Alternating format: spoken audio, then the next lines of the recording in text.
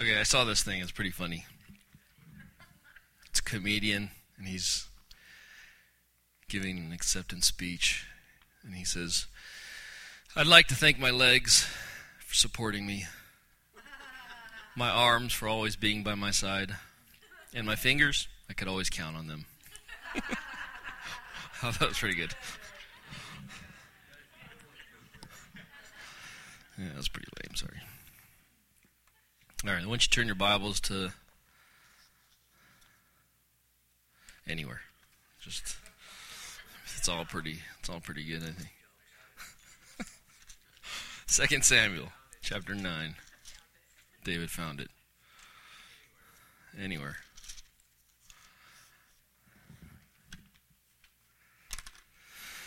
I was up pretty late. Went to bed around 3:30 probably. Got up at 7:30. Yeah. It was bad planning on my part yesterday. I had to iron shirts and cut my hair. Thanks. I watch YouTube videos for how to iron. So I'm telling you, YouTube has the answer to everything. Jesus has an answer to everything, but YouTube it's there. It's like you can do anything on YouTube, and I even looked on YouTube how to fold my shirts faster. And they have tips, and my t-shirts, boom, I'm done in seconds.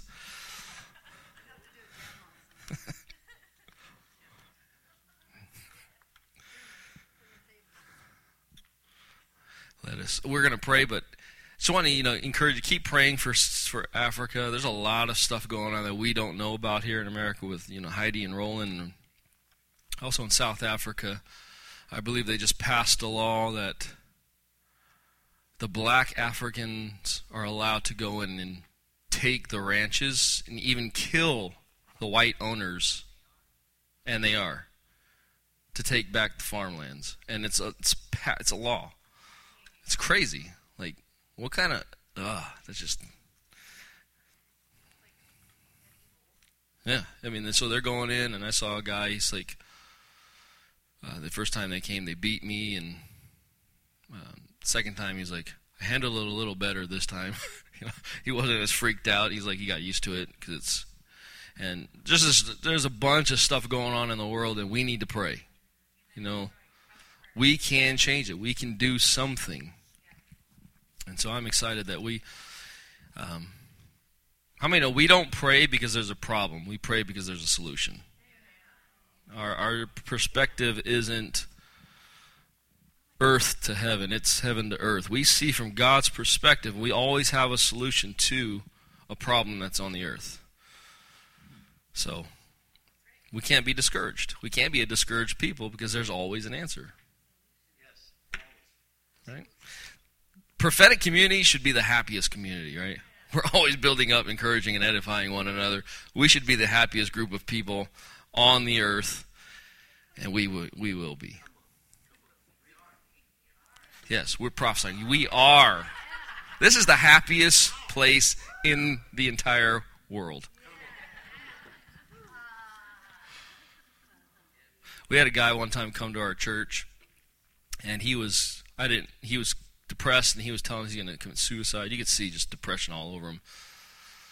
And he's never been to a church where they believed in healing or anything like that. It was kind of his last straw, the end of the rope kind of thing, and that was bad. That was a bad analogy. And so he comes to our church, and he says this, and we lay hands on him, and I tell the core prophetic people at our church, come up, you're going to lay hands on him, you're going to pray and prophesy. And I just left, right? Because I trusted them. They did do the work. And so they just began to lay hands on him, praying, and all of a sudden this guy just starts laughing hysterically.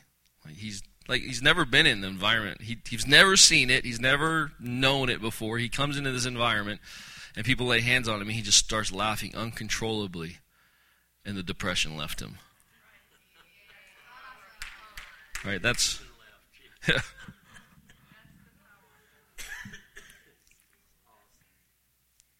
Don't you love the gospel of Jesus? It is the power to save, to heal, save, and deliver, right? We had a guy one time, this African. I think he was from Nigeria. He came to our church, and he had a broken arm, and he was just weeping, and he was drunk, and he came out to me, he's like, Pastor, I need help.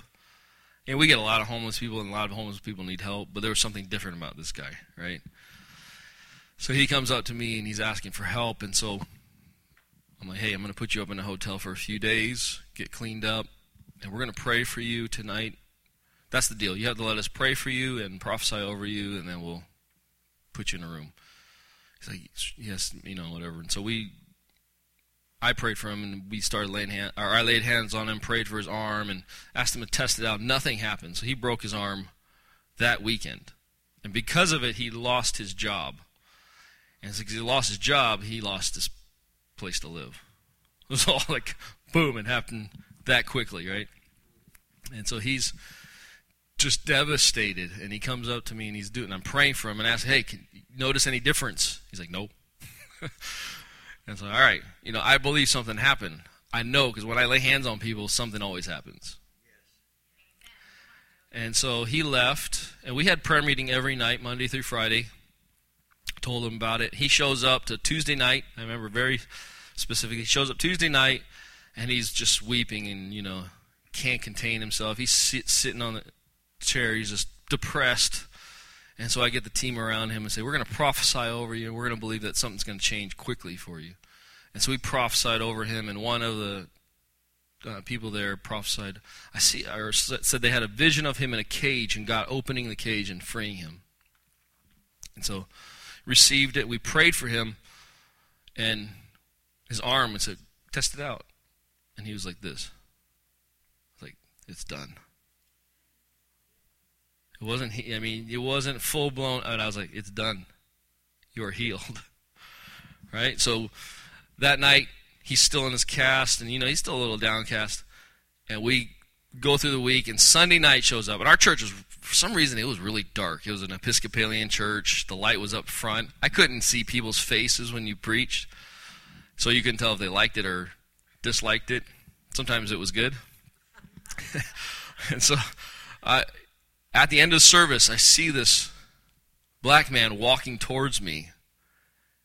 And there was something different about him. And instead of walking with a cast, he was walking with both hands in the air, going like this. And he had brand new clothes. And the weirdest thing was when he walked up to me, the thing I really noticed was his shoes were brand new.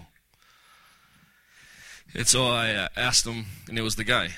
And he got completely healed.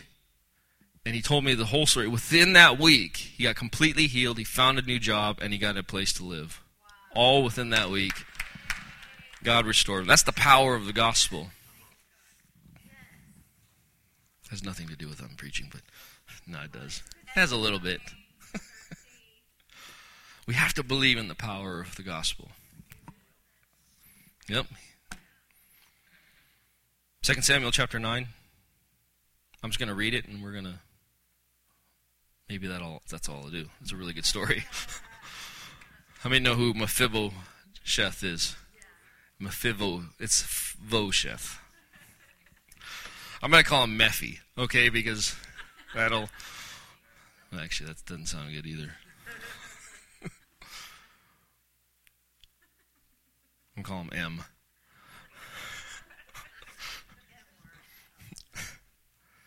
All right, verse 1. Then David said, "Is there yet anyone left of the house of Saul that I may show him kindness for Jonathan's sake?" Now there was a servant of the house of Saul whose name was Ziba, and they called him to David, and the king said to him, "Are you Ziba?" And he said, "I am your servant." The king said, "Is there not yet anyone of the house of Saul to whom I may show the kindness of God?"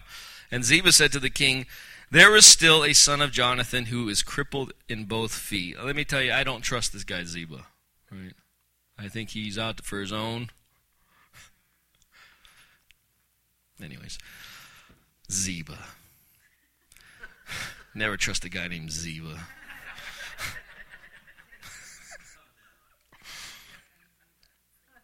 I'll explain later why I think he's up to no good. So the king said to him, "Where is he?" And Ziba said to the king, "Behold, he is in the house of Machir, the son of Hamiel, in Lo Debar." I'm just adding those sounds just to sound Jewish. I have no idea where those things land. I'm just trying to sound like I know what I'm talking about.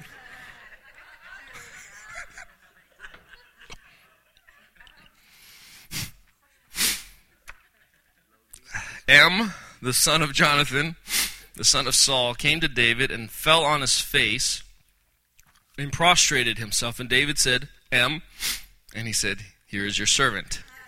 And David said to him, "Do not fear, for I will surely show kindness to you for the sake of your father Jonathan, and restore to you all the land of your grandfather Saul. And you shall eat at my table regularly." And he prostrated himself and said, "What is your servant that you should regard a dead dog like me?" And then the king called Saul's servant Ziba, and he said to him, "All that belonged to Saul and to all his house I have given to your master's grandson. You and your sons and your servants shall cultivate the land for him, and you shall bring in the produce so that your master's grandson may have food. Nevertheless," say nevertheless, "your master's grandson, shall eat at my table regularly." Now Ziba had 15 sons and 20 servants. Sucks for them.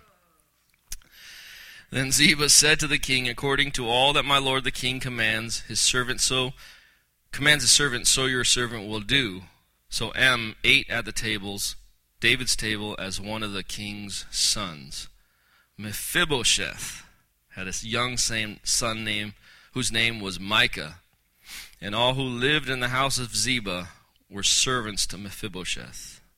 So Mephibosheth lived in Jerusalem. He ate at the king's table regularly. Now he was lame in both feet. All right, let's pray. Thank you, Lord. Help me.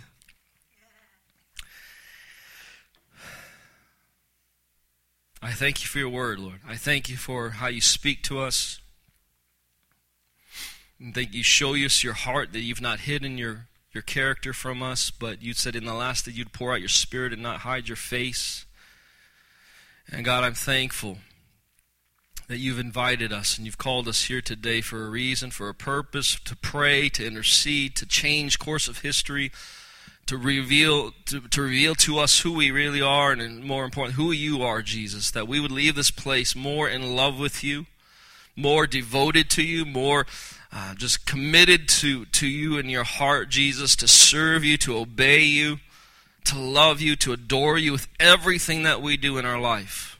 The mundane to the most spectacular thing, Jesus, we want to do for your glory.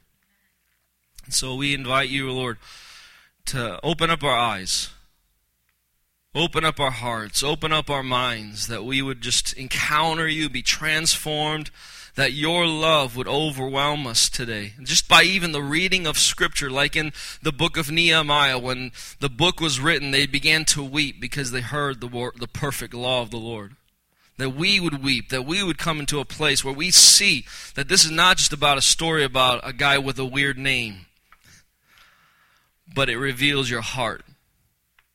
So I thank you, Lord, that you are teaching us that we are royalty. Amen.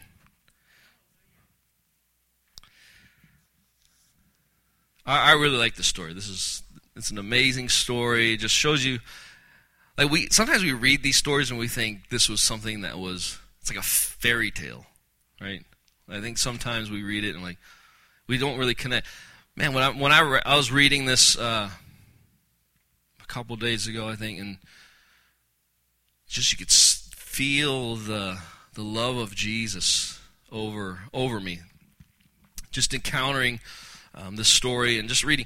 David was an amazing man. I want to meet David when I get to heaven and just hang out with him and learn some new chords and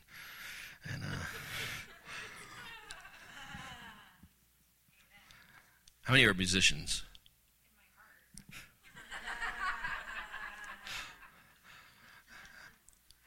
One day I was playing guitar and this is really dumb. It was a joke I made up, but I was playing guitar and I had a revelation that Jesus is the chord of chords. You gotta admit, that's pretty good. I made that up. Jesus is G suspended. It's a chord. Here's the chord of chords. Man, somebody should just take this mic away. So, Mephibosheth. Okay. This man, he had it rough. Like, Mephibosheth, see, I almost swore. Had a really bad life, right?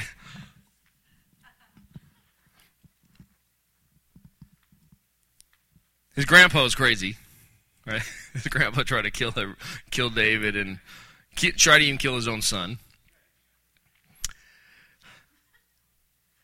Jonathan, his father, was killed. His uncle was killed. I mean, this guy doesn't have a good family line, right? That's just, at 5 years old, the Bible says here that Mephibosheth was crippled in his feet. He wasn't born that way. It was when the report of Saul and Jonathan that they were dead, that in, I think, 2 Samuel 4, it talks about how the nurse was so frantic because of the news that reached them. She grabbed Mephibosheth, and they began to run away. And what happens was they fell, and it crippled him, and he couldn't walk. At 5 years old. So since age 5, he couldn't walk and take care of himself. And he was supposed to be, he was in line to be king. He was royal. But he'd lost his royalty because he wasn't able in his body. And so this guy doesn't have a very great beginning to his life. He's Lo-debar. You guys remember this? He's from this. He was hiding in the city called Lo-debar. Lo-debar is what you would call a ghetto. He grew up. The word Lo-debar means no pasture or nothing. He grew up in nothing. Like, he grew up in a place called nothing. It was like a pass me by kind of like Reading was. Right? Reading used to be called Poverty Flats because there was so much poverty here, but God showed up, and now the economy. I think Pastor Bill was talking about how Reading was the third poorest city in America at one point. And then once God started showing up, Forbes magazine said it was like the top 10 fastest growing economies in the nation. Something happens when God shows up. And so Mephibosheth, he grows up crippled from age 5, and he grows up in a place called nothing. And what happens is when a king conquers another king, the tradition is that they wipe out the entire family line. Okay, so now think. Mephibosheth's probably sitting there like, man, my life sucks. I got no feet. I got no home. I'm supposed to be royalty, but I'm living in another man's house, and I'm hiding because I'm crippled. And so he's probably going through his list, and all these things are going through his mind. My grandpa, he's crazy. My family line, oh my gosh, everybody dies. And all of a sudden, Ziba, the no good Ziba, gets called by David, and David asks him, is anyone left in the house of Jonathan that I can bless? Show the goodness of God to. And remember, kings are supposed to kill the line. But because he had such a covenant love with Jonathan, he wanted to extend his mercy and grace. And he loved Saul. He loved Saul. He wouldn't speak badly about Saul when everybody else wanted to.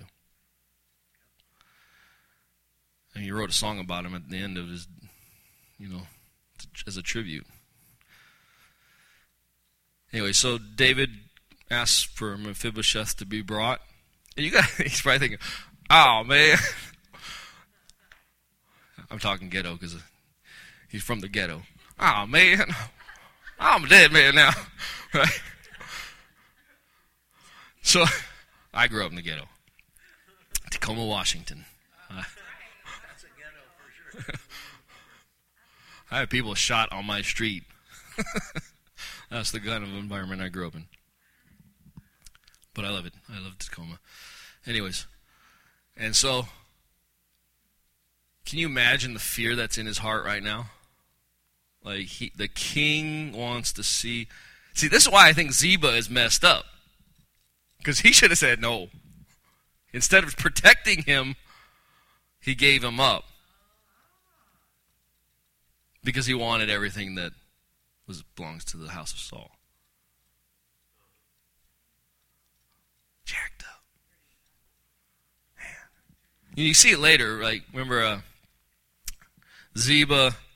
So Absalom, rebels against David, and David takes off, and Ziba goes out with all this, the donkeys and the bread and all this stuff, and he comes to David and gives him all this stuff, and he's trying to kiss, And so David's like, where's Mephibosheth? The guy I spared, the guy I brought into my house. He's like, oh, he stayed back because he told me that his father's kingdom's going to be fully restored to him, Saul's kingdom. And he lied to him. And so later, Mephibosheth comes and he meets David, and David's like, why didn't you show up? And he says, the servant Ziba, he deceived me. He was supposed to put me on a horse, and I was supposed to come out to you, but he deceived me, he left me, and that's how it happened. And the thing is, there's no evidence that Ziba lied. Like, flat out. But we can tell that he lied by the way that Mephibosheth responded to David's answer. David said, okay, I'm going to split the land between you and Ziba. And Mephibosheth's answer was, I don't want any of the land. He can have 100% of it. I'm just glad you're okay. Wow. Right? Because Solomon was going to split the baby in half. So we know Mephibosheth was telling the truth. Because he's willing to lose. So as Mephibosheth gets the call and he comes, remember when David was becoming king in 2 Samuel 5, he was becoming the king, and he got coronated and everything, and the Jebusites. Remember the Jebusites? They were like, oh man, they were held up in the city of Jerusalem, and they're so arrogant and cocky and say, man, even the lame and the blind would stop you, David. They're so, David's not going to get in here. Nah, he's not going to get in here. And, they're convinced of it, and then David got in there and routed them and destroyed them, and because of that, there was a saying that went through the land that no one who was lame or blind would enter the palace. So that must have been that. You know how many have heard a saying, but you don't know where it originated? You just say it. So it was originally meant for the Jebusites. David was mocking and said, "Well, the lame and the blind, But that saying probably went throughout the nation and was stuck around for a while. And Mephibosheth, maybe he didn't know what it meant. I'm just kind of guessing here. But it says the lame and the blind won't enter into the palace. And all of a sudden, David calls them to the palace. I don't know. I found that interesting.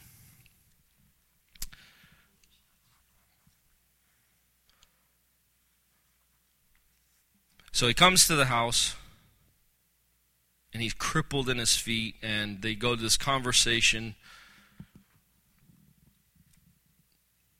What is happening is, no one in this room, nobody on this planet was born everybody on this planet came from a royal realm. Everybody. Whether you believe or not, you originated from a royal place. Mephibosheth originated from a royal place. I like what Joey Zamora said. He said, you didn't come from your mom and dad. You came through your mom and dad. I love that. And what Timothy always says, that how can you miss home if you've never been there? Right? We've all We were designed to be royal from the very beginning. But how many know Adam and Eve, they fell and their children suffered. Mephibosheth, they became crippled. They became lame because Mephibosheth didn't do anything. It was because of the other persons just who cared so much but made a mistake and they fell. Like Adam and Eve, they fell. We didn't do that. I mean, I'm not saying we're not sinless. But because of their fall, it crippled all of humanity. Does that make sense?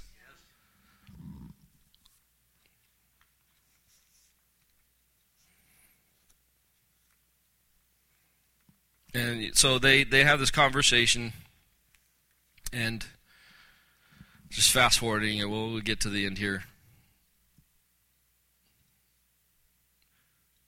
I just love it because I know Ziba was a low down, dirty dog, and just to see David said, "You're going to serve this guy for the rest of your life." It's like, yeah, that's justice. Yeah, that's like Naaman's, hang noose. He built it for Mordecai, and he ends up being hung in it. Because think about it, he had 15 sons and 20 servants. And he's a servant of Saul. Something ain't right. He almost sounds like a politician. Right? We put him in office to serve us, and they end up millionaires somehow, and they live in these nice houses while we live in the ghettos.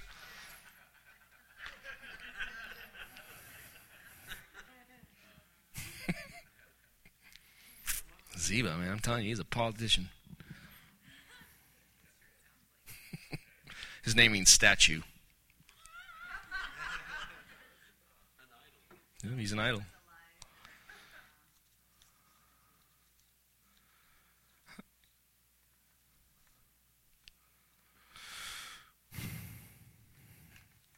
I've been doing word studies, and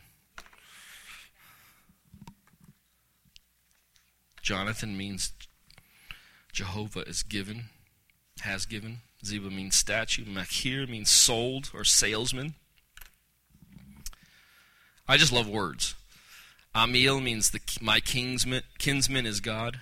Lo-debar, I said, is nothing, or actually we translate no word as well. It's interesting. Mephibosheth's name means exterminating the idol.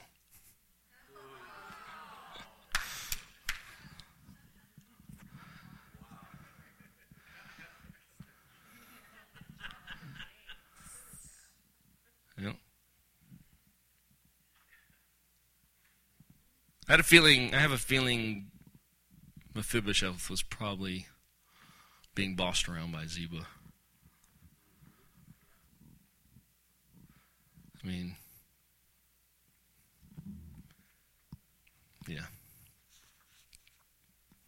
He's supposed to destroy idols, and he ended up serving one probably. Because he bought the lie that because he's crippled, he's no longer royal. Okay, going on. So David says, you're going to serve these guys for the rest of your life. And you can kind of hear it in Ziba's voice. He's like, according to all that you said, Lord, I will do. At first he was like, yes, I'm your servant, here I am. At the end of the story, he's like, oh, dang it. I shouldn't have opened my mouth. I shouldn't get revealed where this guy was. And I'm pretty sure he was regretting it.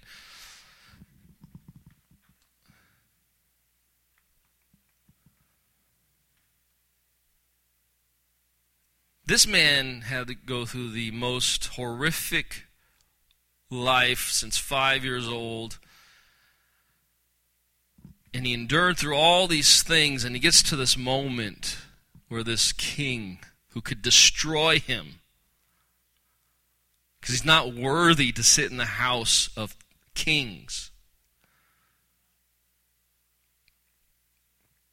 It almost sounds like Jesus. None of us are worthy to come to the king's table. But he's the one. Jesus is the one that go out, find. I'm having this huge party and I want to bring people in. Go out into the highways and the byways. Go to the places everybody passes by. where the people are broken, hurting, poor, crippled, lame. I want you to bring them into my house.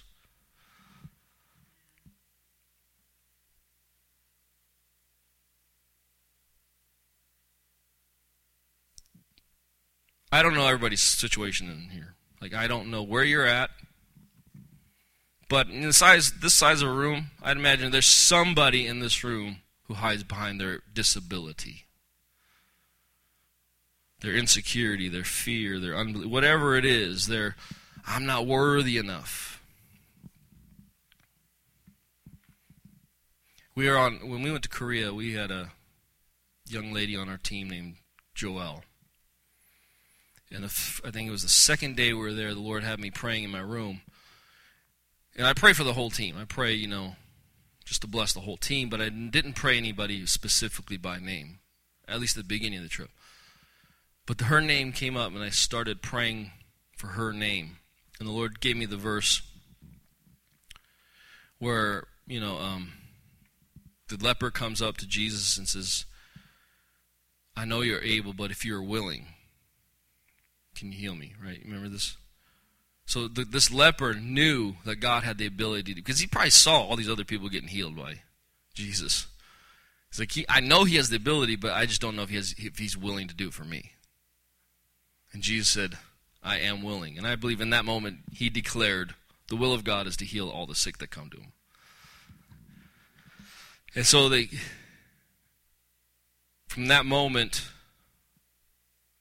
where he got healed and whatever, and the Lord gave me that verse. And so I looked up her name, and Joelle, her name means I am willing.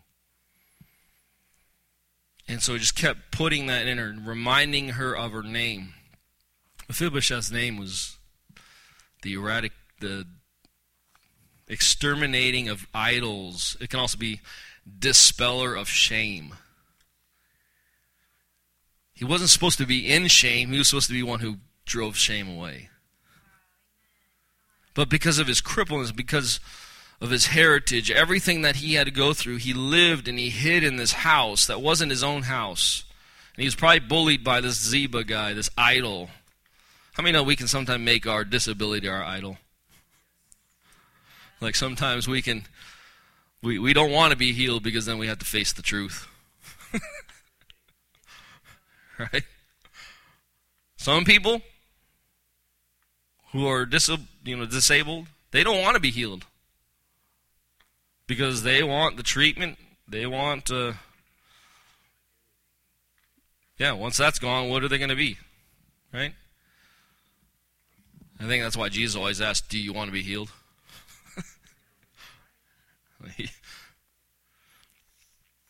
So if...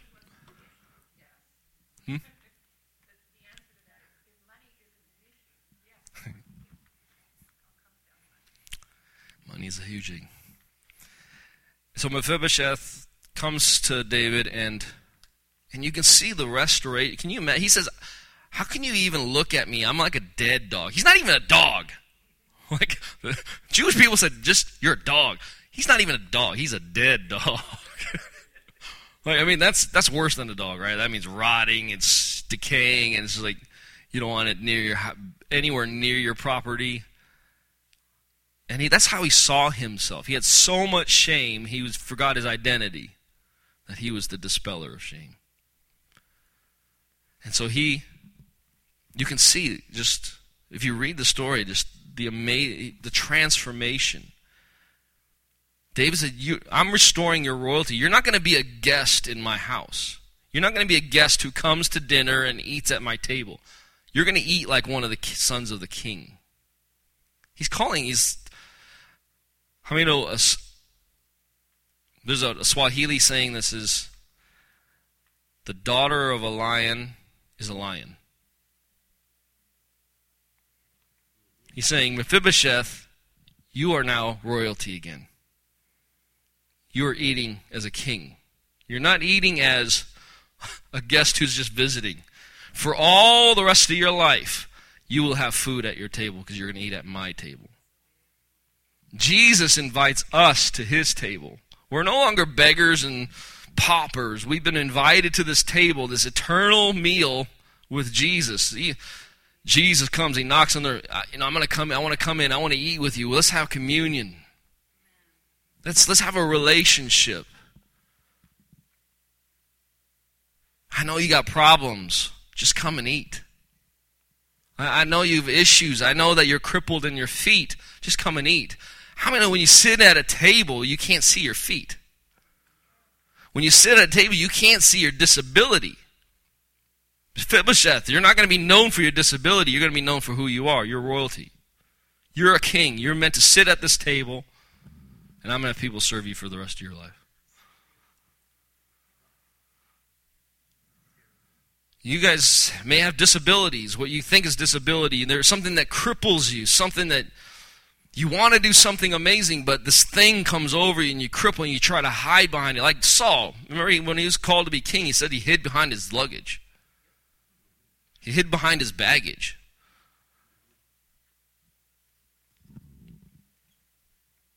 Come to the table crippled. Come to the table broken. It's amazing. When I was reading it, I thought this was weird. Okay, so in verse 3, it says, the king said, is there not yet anyone of the house of Saul to whom I may show the kindness of God? And Ziba said to the king, there is still a son of Jonathan who is crippled in both feet. So Ziba's telling him, there's a man who's crippled in his feet. We know this, right? Like, you read the story, like, okay, he's crippled in his feet. The strange thing is in verse 13, he says, so Mephibosheth lived in Jerusalem, for he ate at the king's table continuously. Now he was lame in both feet. That is a strange way to end a chapter. Right? Like, why are you reminding us of his disability? The two words there are different. The crippled there, the first one, when Mephibosheth, before he met King David, is the word smitten or stricken. It also can mean dejected in spirit. So not only was he broken in body, but his spirit was broken. When he came, he wasn't just crippled in his body, he was crippled in his spirit. And so he goes through this thing where David restores Mephibosheth and says, come, you can eat at my table. This is your new identity. You're royalty. And it ends with now he was lame in both feet. That word lame just means he had no more dejection in his spirit. The shame was gone. His identity was restored. How many know living under Jesus and living under King David is different? King David could only restore a man's spirit, like, encourage and identity. But Jesus can do the whole package. When we come to Jesus, he doesn't want to leave you with a cripple or being lame or being this or that. Jesus offers the whole package.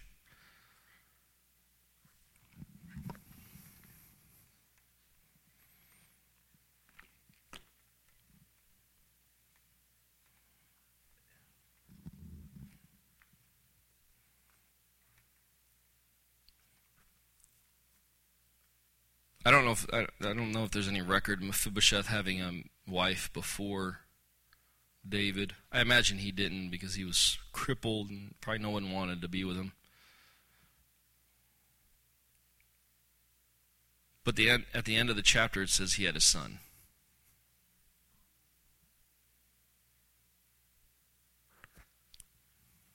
So I think he got married.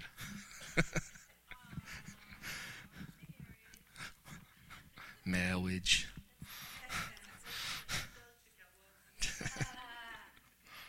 I'm glad there's other people that know that movie. Princess Bride. You haven't seen it, go watch it. That's classic. Anyways, at the end of the restoration, when he gets invited to the table represents communion. It represents, that's why Jesus at the end had dinner. That's why, we'll be invited to the wedding feast. And so the king they invited them to the king's table, and it's probably condensed here, but Mephibosheth was being restored. Royalty, restores.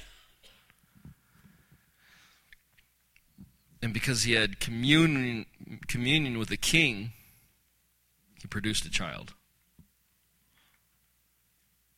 whose name was Micah. The name Micah means who is like the Lord.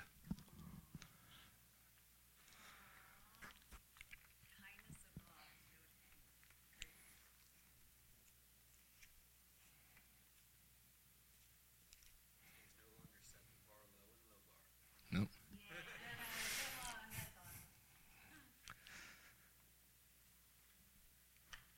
The fruit of our relationship with Jesus, we become like the Lord. When we eat with him, when we learn from him, when he invites us, come to me all who are weary, and I will give you rest. Inviting us to his table. I'm just sharing this because there's sometimes I like to hide behind fear and stuff and not face things.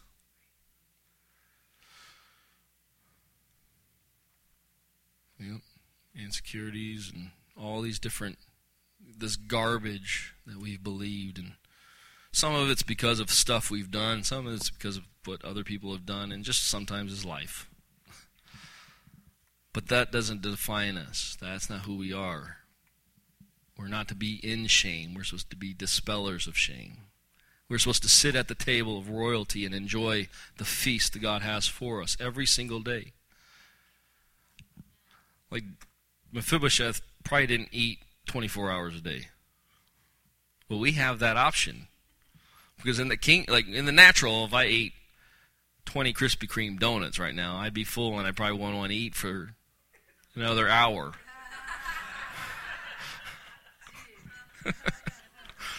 Right? We become full by eating more. But in the realm of God, the more we eat, the hungrier we become.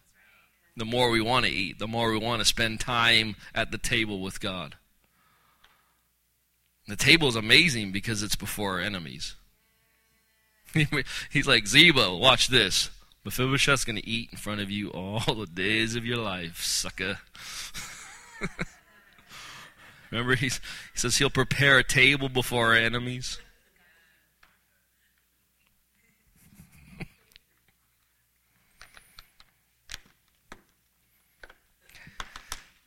That's all I got to say. I just want to, as we talk about royalty, I encourage you to write things down and just, it's important that you learn this. God's not calling you to be a beggar.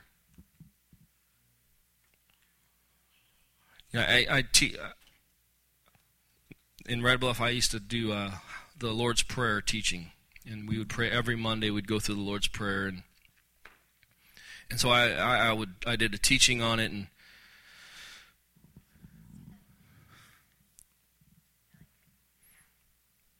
the Lord's Prayer starts, Our Father, who art in heaven. And I stress the important, we have to understand that he's our Father and we are sons and daughters. Because if we don't understand that dynamic, that relationship, no other religion prays that. We're the only religion or belief system that prays our Father, acknowledging him as Daddy Father. And if we don't understand that relationship when we begin our prayer, for the rest of that prayer, we're going to beg for God to do something. But when we pray our Father, we understand, I'm not praying this way, I'm praying this way as a son and a daughter. I'm no longer begging, I'm decreeing. I'm no longer asking in a way that, oh God, please go move in Africa. I'm a son. And I have, as a king, we have authority. God wants to change our perspective, that we're not to pray as beggars. He's not reluctant. And we're not trying to overcome the reluctance of God when we pray. He says, if I've given you my son, how much more will I give you all things? I mean, that's pretty obvious that God wants to do stuff. Right? Anyways, I'm trying to change our perspective. That, sometimes we feel so much shame that we don't want to go to the table. Like, oh man, just sneak up to the table and sit down and let His grace cover you. Let His blood wash you and just enjoy God and let Him do the work so that He gets rid of that shame and that crippleness. Just come. Right? Don't be religious. Don't try to fix yourself before you come to God. Just come as you are and let Him do the work. Of course, you got to do stuff, in obedience. But He's much better than David. He's much kinder. He's much more gracious. We all deserve hell. But by the grace of God, the King invites us to the table. You're royalty. That's who you are. You have you have a seat at the table. I'm trying to get closer to the end of the table. You know what I'm saying? Jesus sitting down here. I'm taking the furthest seat away, and I'm trying to work my way up. Serving others, Jesus told you, hey, take the end seat, and then you'll get called up. Humble yourself. But I do believe there's positions. I do believe there are seats closer to Jesus than, right? He said, the disciples are arguing, hey, Jesus, who's going to be closer to you? He's like, I can't tell you that. The Father knows. He didn't deny it. There's actually positions. Anyways.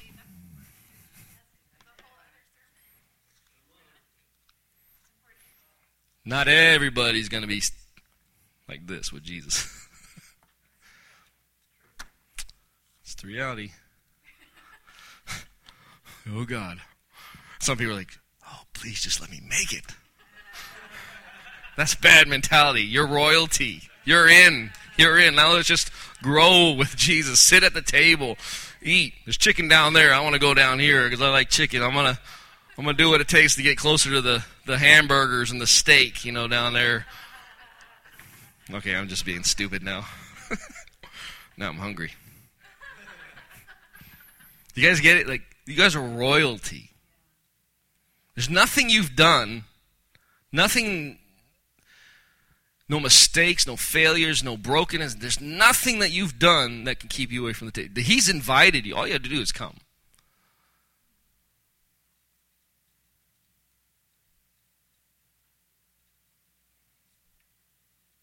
You guys are awesome. And I don't say that. I'm not just saying that because you're sitting in front of me. I actually mean that. And my heart is that we would all realize how royal we are. Because royal people change the world.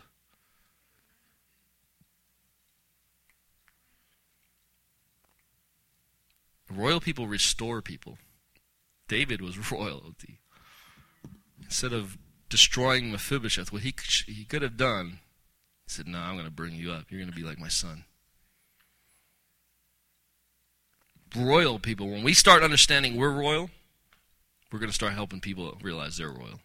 And they're going to come out of that poverty mindset. They're going to come out of that lack mindset. They're going to come out of whatever situation in their life is when we understand first. Because we're like Jesus, and we go out and we bring people out of their shame. Say, man, you're royalty. Anyways, let's pray.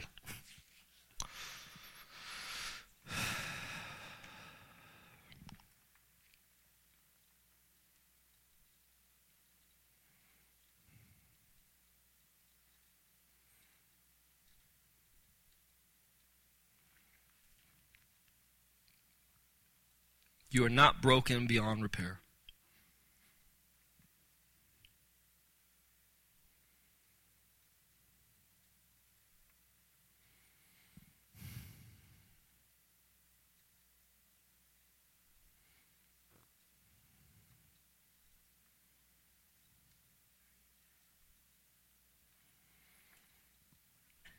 I want you to see right now the Lord putting a crown upon your heart. goes beyond the way we dress or talk. Those are just the outward manifestation of what our heart really believes. And he wants to put a crown on your heart, saying you have a royal heart. You know, in Ezekiel it talks about, Ezekiel prophesies that in the last days he's going to take your heart of stone and he's going to give you a heart of flesh. That's a royal heart. Because he wasn't giving you just the... Think about it. I'm going to take the stone and I'm going to give you a heart of flesh. He rolled the stone away and Jesus walked out.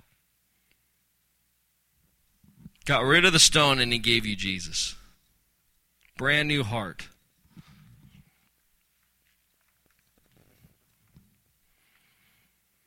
So just see the heart, God's hands, the King putting a crown upon your heart. And see it start changing colors. Might have been dark, might have been broken, there might have been bruises and things are going on in your heart. And just watch the royal crown restore your heart.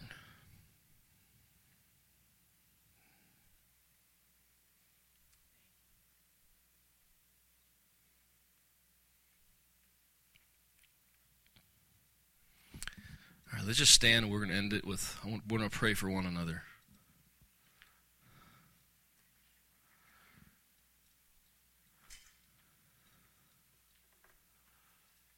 Sometimes some people are so crippled they can't do it themselves.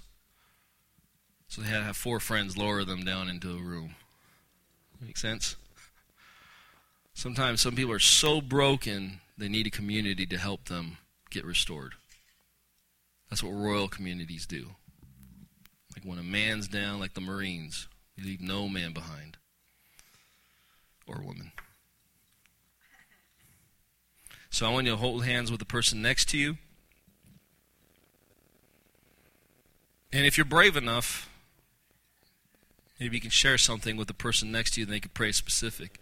If not, we're just going to pray that God, they would get the revelation of who they are, that they have been called to be royal people who are invited to the table of delights for the rest of their life. They don't have to eat scraps like dogs. Crumbs from the master's table.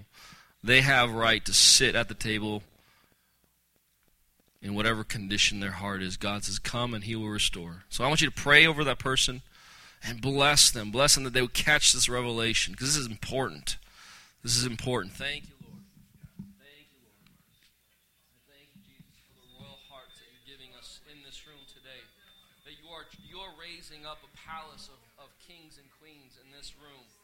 Right now, that God, you're raising up people in this room that understand that they're not going to be beggars. They're not going to be underfoot of somebody else. But God, they're going to be rulers. They're going to take dominion. They've been given kingdoms. Jesus, your word says that even in Daniel, that in the last days you will give kingdoms to them. Oh, Lord, I thank you that you're raising up rulers, kings who serve, kings who lay down their life, kings who raise and restore people who are broken, Jesus. Thank you that you're raising up people who are just like you in every single way.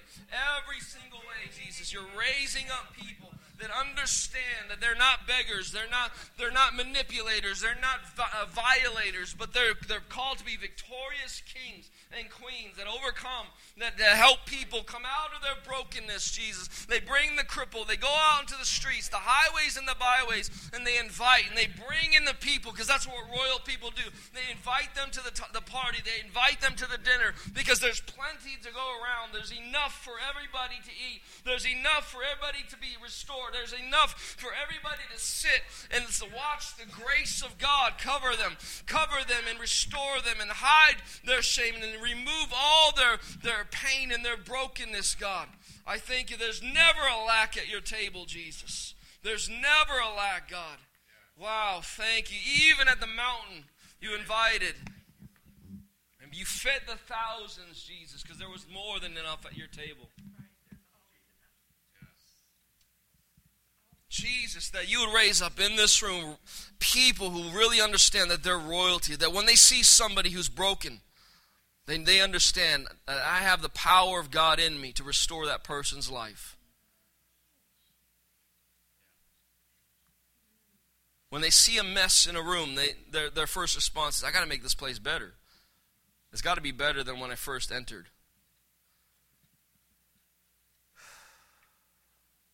I thank you for this royal company, Jesus. Wow, thank you. We should call this the sanctuary, that we should call it the palace. This is where the lame and the blind can come.